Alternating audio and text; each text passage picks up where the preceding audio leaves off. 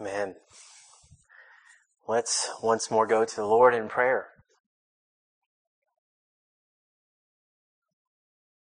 Father, thank you for just the blessing and the joy and the privilege it is to be able to worship you, to be able to come and even prior to getting into your word that you are already working and you are already moving in the way of humbling our hearts and preparing our hearts for your word and helping us, Lord, that our hearts would be lifted to you and our minds would be lifted to you and we would reflect upon Christ and upon what he has done and then our own call to come not to this service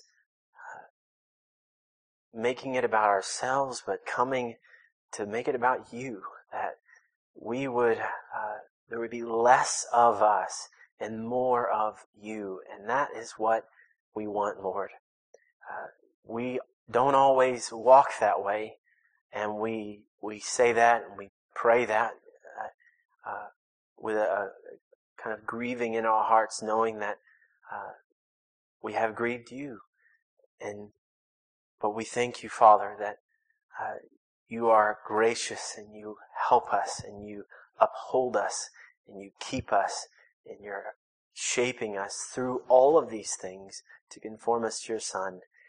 And we know in him we have hope, and that an immovable hope. And so we thank you and we ask now, help us to come, that indeed it would be that after this time in your word, it would be less of us and more of you. And so help us, Father, we pray. Give me grace. Bless our time, we ask in Jesus' name. Amen. All right. Well, over these past 3 weeks, we have been walking through the book of Jonah. And last time, we ended really with a sense of rejoicing. We ended chapter 3 glad. You know, you left the church with a smile on your face from Jonah chapter 3. So what we saw there, we saw something akin to a revival. We did not see revival in the sense of, people having come to saving faith. But we saw Nineveh urgently repent. And so they humbled themselves, from the least of them to the greatest of them. And they called out mightily to God. And their humbling was so extensive that they even had the animals put on sackcloth and fast. I mean, that is a humbling. Well, Jonah 3, it seemed like the perfect ending, right? We just close our Bible. That was just a nice story right there. It was a story in the way that the world means, it was a story in the way of truth. But, Jonah obeyed, Nineveh repented, and God had mercy on them. It was a time of celebration. Gather everyone around, bring out the best food, announce what God has done on Facebook and on social media, and invite people to come and join in this celebration. But as everyone is getting ready to serve the cake, you look up and what do you see? You see Jonah chapter 4. So instead of hashtag mic drop, it's hashtag cake drop. So Jonah 4, it comes with this sense, you come and we come to it with a sense of dismay. Who would have expected this? Debbie Downer enters the building and brings the building down. Is essentially everything was going right. I mean, this was going the way we thought it was supposed to go, and now it just really kind of falls apart. What happened here? But, as we will see with this last chapter of the book of Jonah, I think there is more here than meets the eye. And I actually would say it actually ends on a with a sense of a positive note. So the purpose of this book, it will not be thwarted, even with Jonah chapter 4. The compassion and mercy of God towards all peoples, that we would be a people of compassion and mercy towards all peoples, is upheld when all is said and done with this book. So, without further ado, let's come to the final chapter of Jonah, Jonah chapter 4. And may God's powerful word work powerfully in us.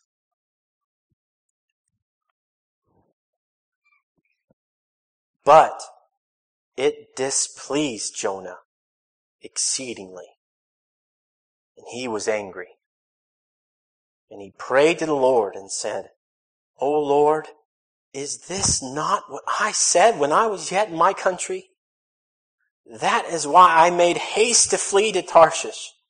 For I knew that you are a gracious God and merciful, slow to anger and abounding in steadfast love and relenting from disaster. Therefore now, O Lord, please take my life from me, for it is better for me to die than to live. And the Lord said, Do you do well to be angry? Jonah went out of the city and sat to the east of the city and made a booth for himself there. He sat under it in the shade till he should see what would become of the city. And now the Lord God appointed a plant and made it come up over Jonah, that it might be a shade over his head, to save him from his discomfort. And so Jonah was exceedingly glad because of the plant. But when dawn came up the next day, God appointed a worm that attacked the plant, so that it withered. When the sun rose, God appointed a scorching east wind, and then the sun beat down on the head of Jonah so that he was faint. And he asked that he might die and said, It is better for me to die than to live. But God said to Jonah, Do you do well to be angry for the plant? And he said, Yes, I do well to be angry enough to die. And the Lord said, You pity the plant, for which you did not labor, nor did you make it grow, which came into being in a night, and it perished in a night. And should not I pity Nineveh, that great city, in which there are more than 120,000 persons who do not know their right hand from their left, and also much cattle?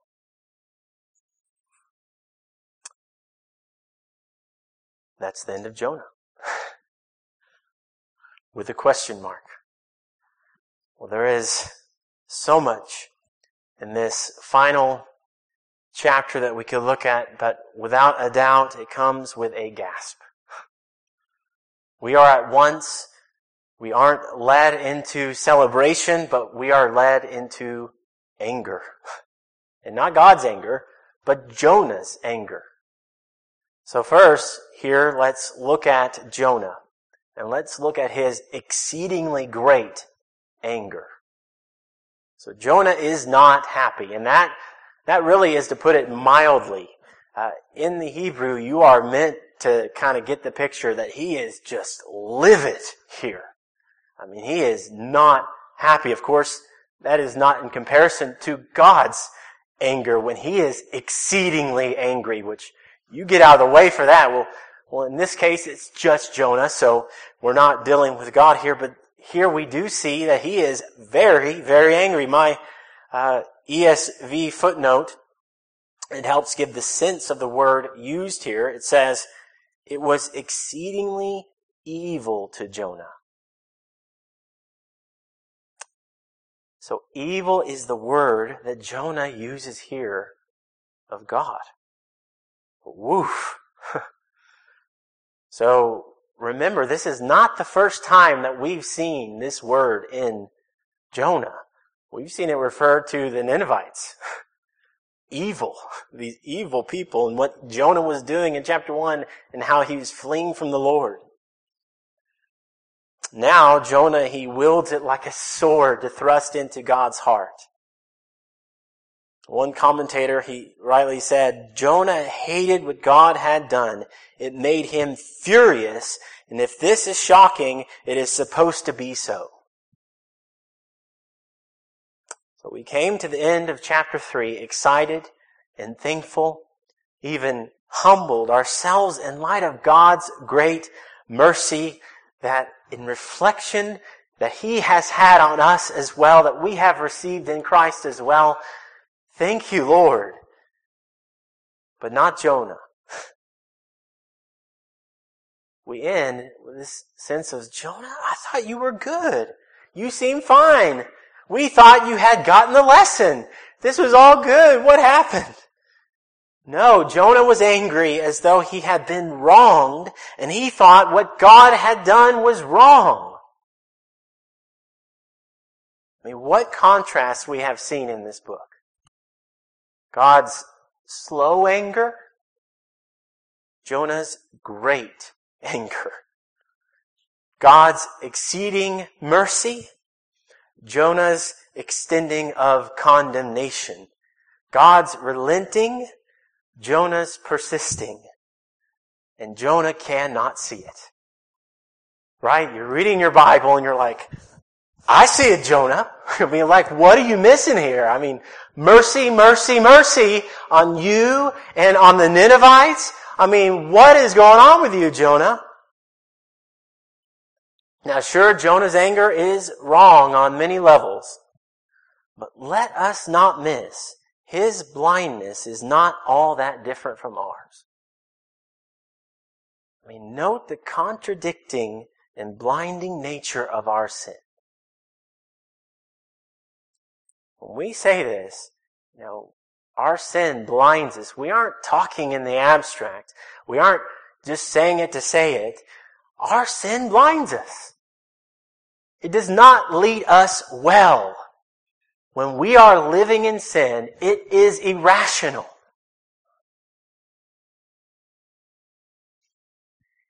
So many times, as I'm sure in your life, I have encountered people where they're doing something, and from the outside, looking in, it's obvious. This is not for your good. This is not good for you or for anyone. Yet you are continuing in it. We see the irrationality of it, but they don't. And the same for me. And for you also.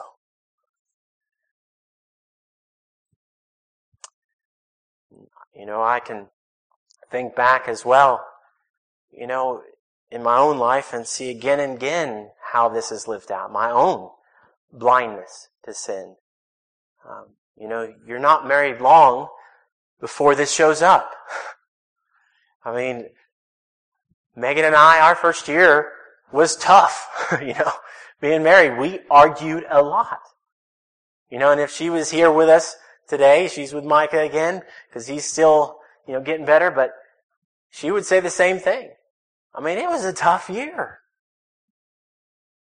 And so, what was going on, there were my own selfishness, my own demanding of my way, my own habits that I have lifted above love, and for my closest neighbor, my wife had superseded it all.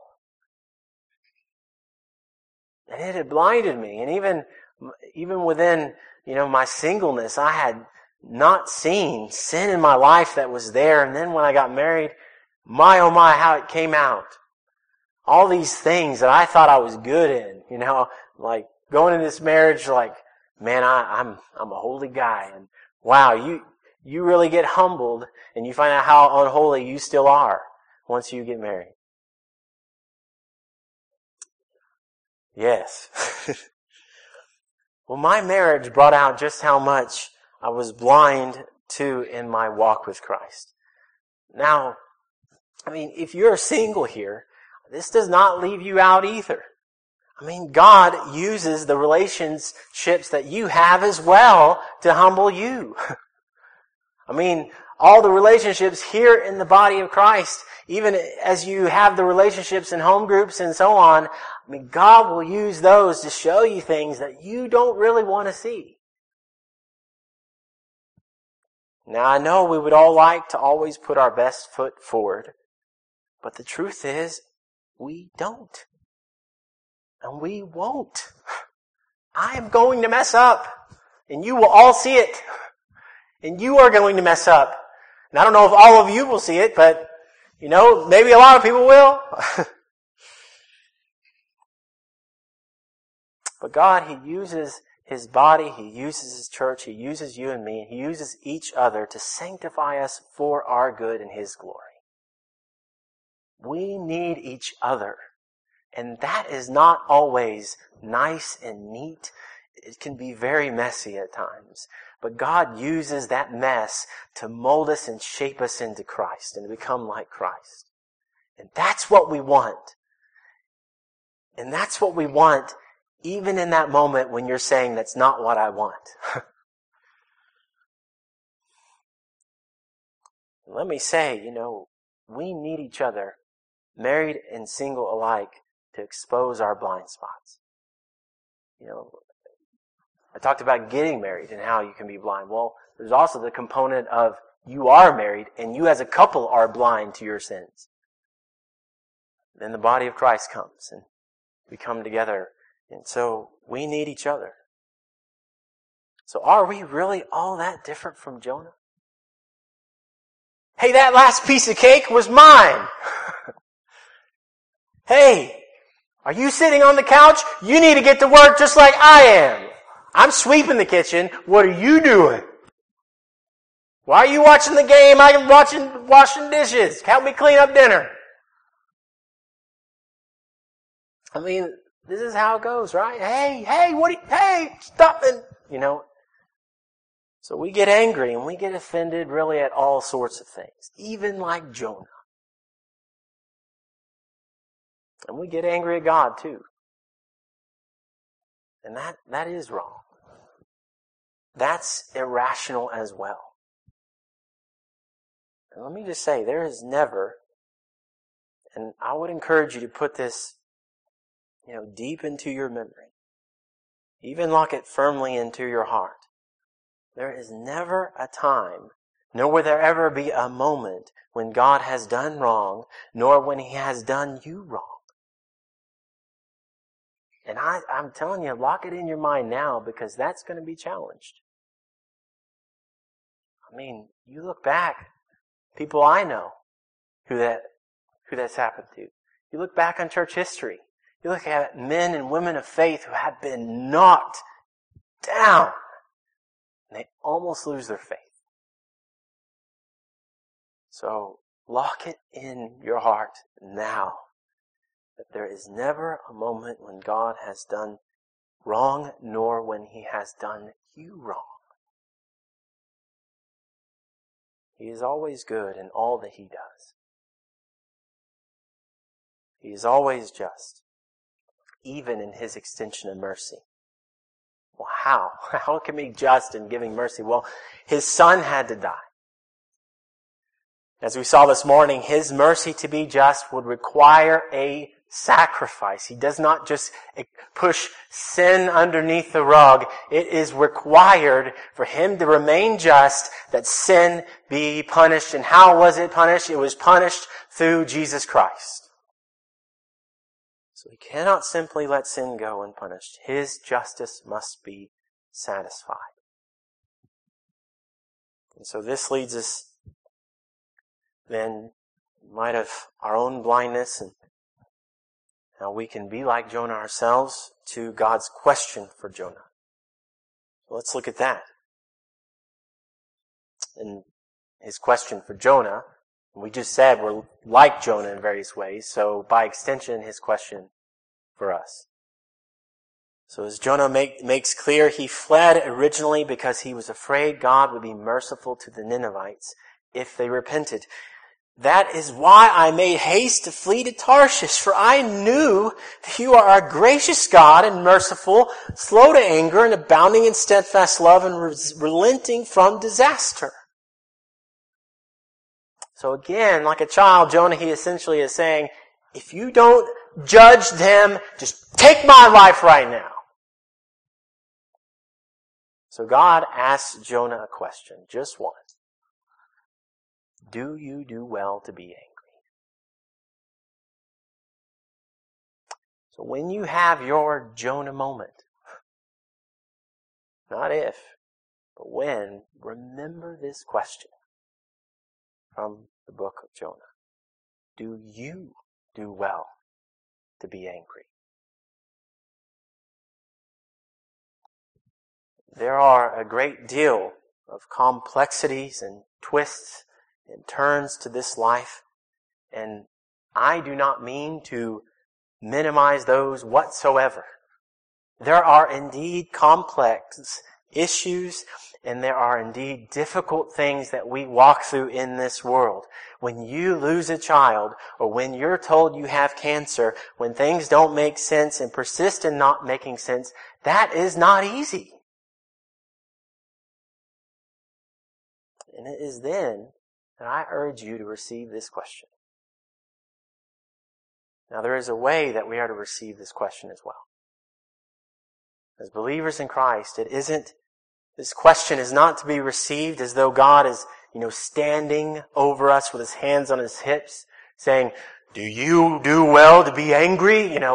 Like this angry, harsh God standing over you. That is not the way that we are to see God or think of God when we're walking through those complexities of life. When we come to this question. No, I think the disposition here is a merciful disposition. We have seen that throughout this book already. And what does Romans say? His kindness leads us to repentance. Beloved son, beloved daughter, do you do well to be angry? And it is in those times we need to remember Jonah. We need to remember God's merciful, kind, tender disposition toward us. Remember, he has not changed. Remember, he is still good. And remember how good he has still been to you.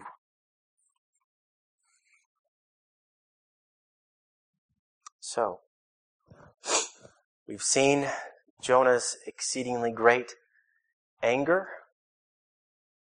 Now let's turn to see next Jonah's exceedingly great pity. Jonah goes out from the city, and he goes east of it, having traveled northwest to get to Nineveh. He now goes in the direction that he came, so now east, and he sits just outside of the city. He makes a booth for himself there, likely made of, rocks and branches and such and leaves.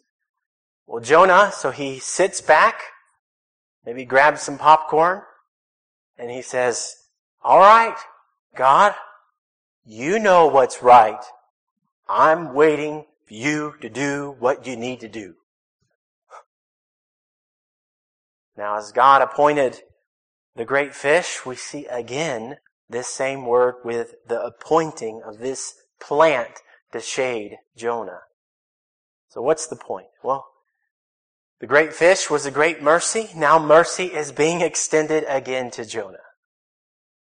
Jonah was exceedingly glad about this plant that God had created.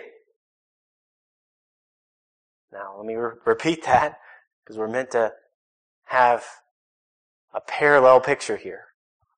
Ninevites, plant.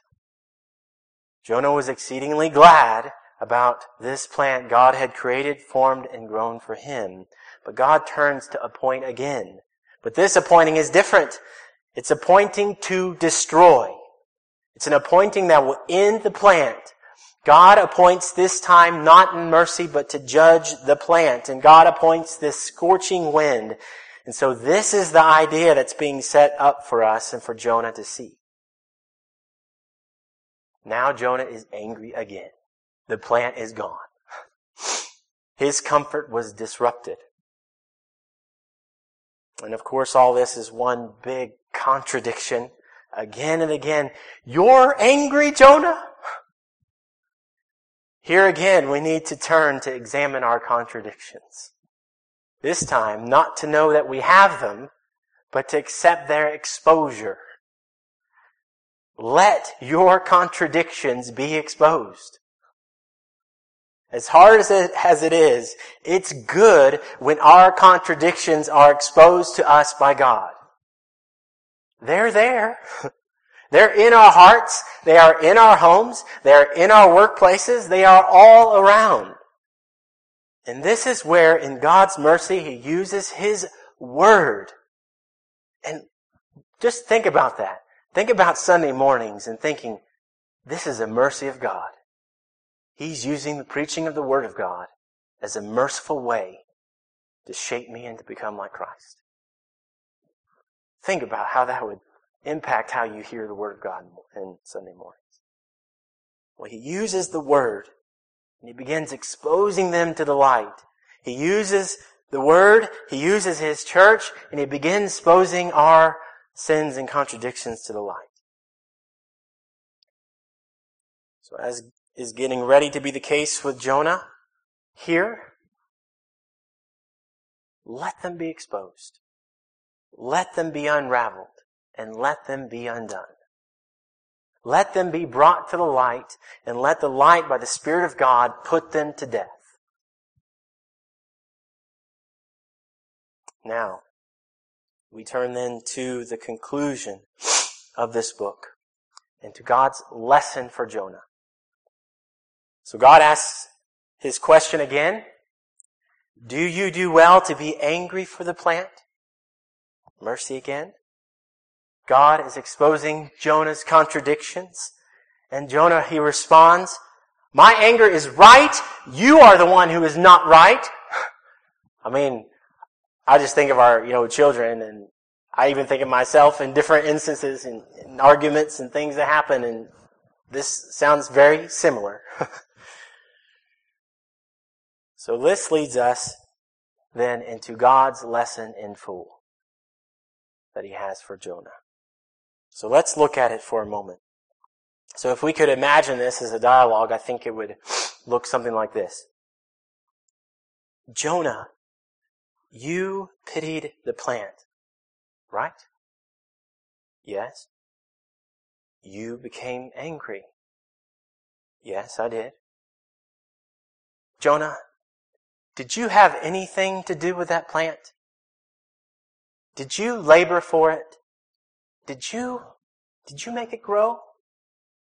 Did you have anything to do with raising it up and it perishing?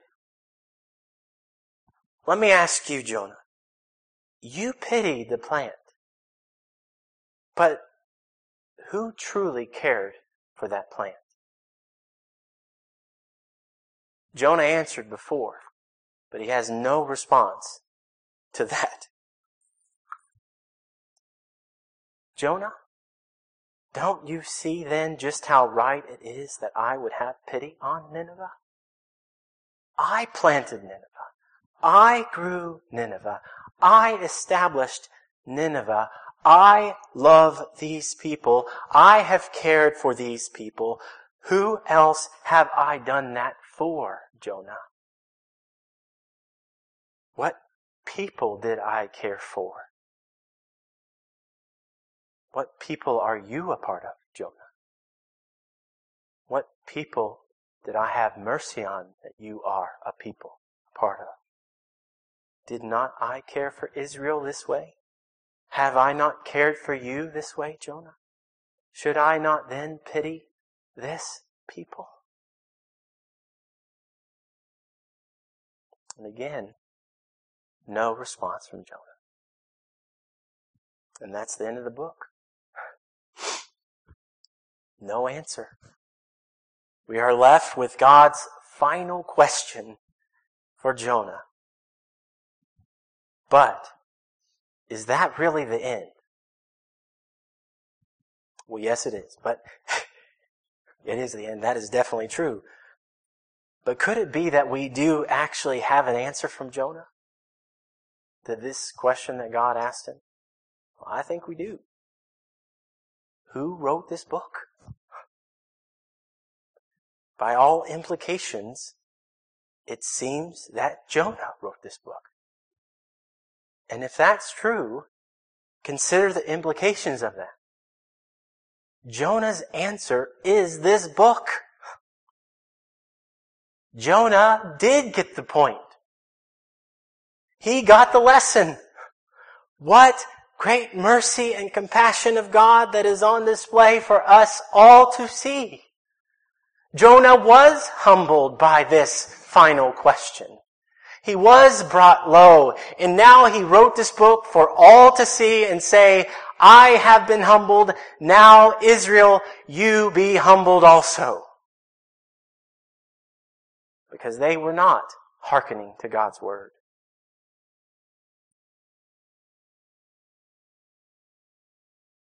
And so, like this morning, I think God is calling us. So Jonah was disciplined here, wasn't he? I think he's calling us to something similar to what we saw this morning. Kiss the rod, Jonah. Kiss the rod, Andrew. Kiss the rod, Haven. He will do that too. Kiss the rod, America.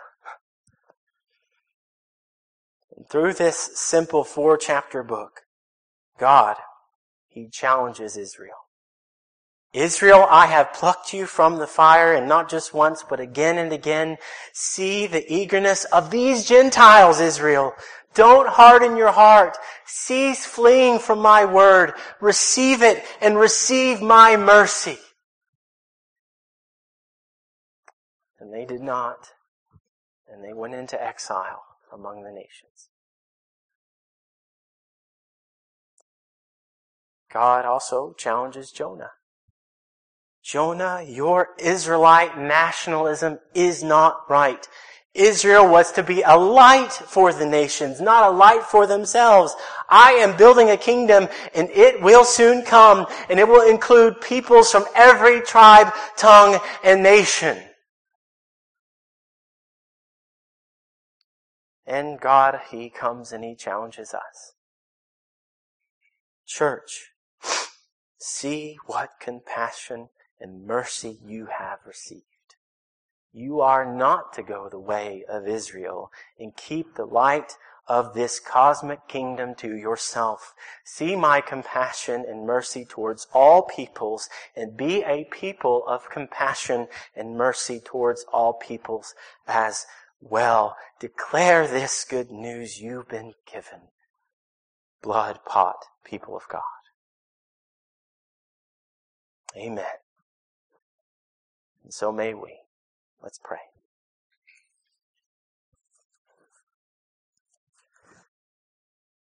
Father, thank you for your word. Thank you for this book.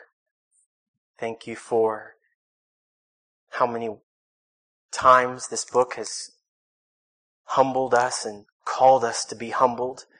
How many times this book has not only shown us Jonah and his struggles, his disobedience, his sin, his stubbornness, his lack of mercy, his condemnation, but it's also turned to show us ours and how we need to change, and we need to repent, and we need to be like Christ.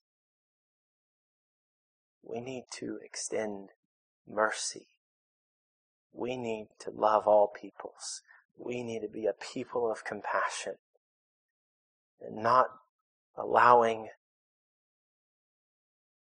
our comforts, even our nationalism, even our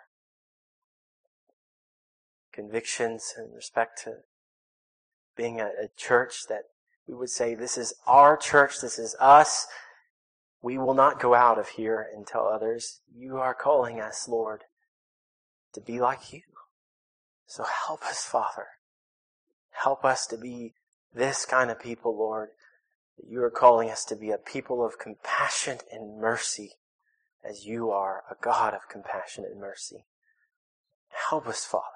We want to be this. We know in praying this, that will mean we will have to kiss the rod. And that's okay. And so help us, Father, to accept this, receive it, and be changed, and to go out and declare it as well. In Jesus' name, amen.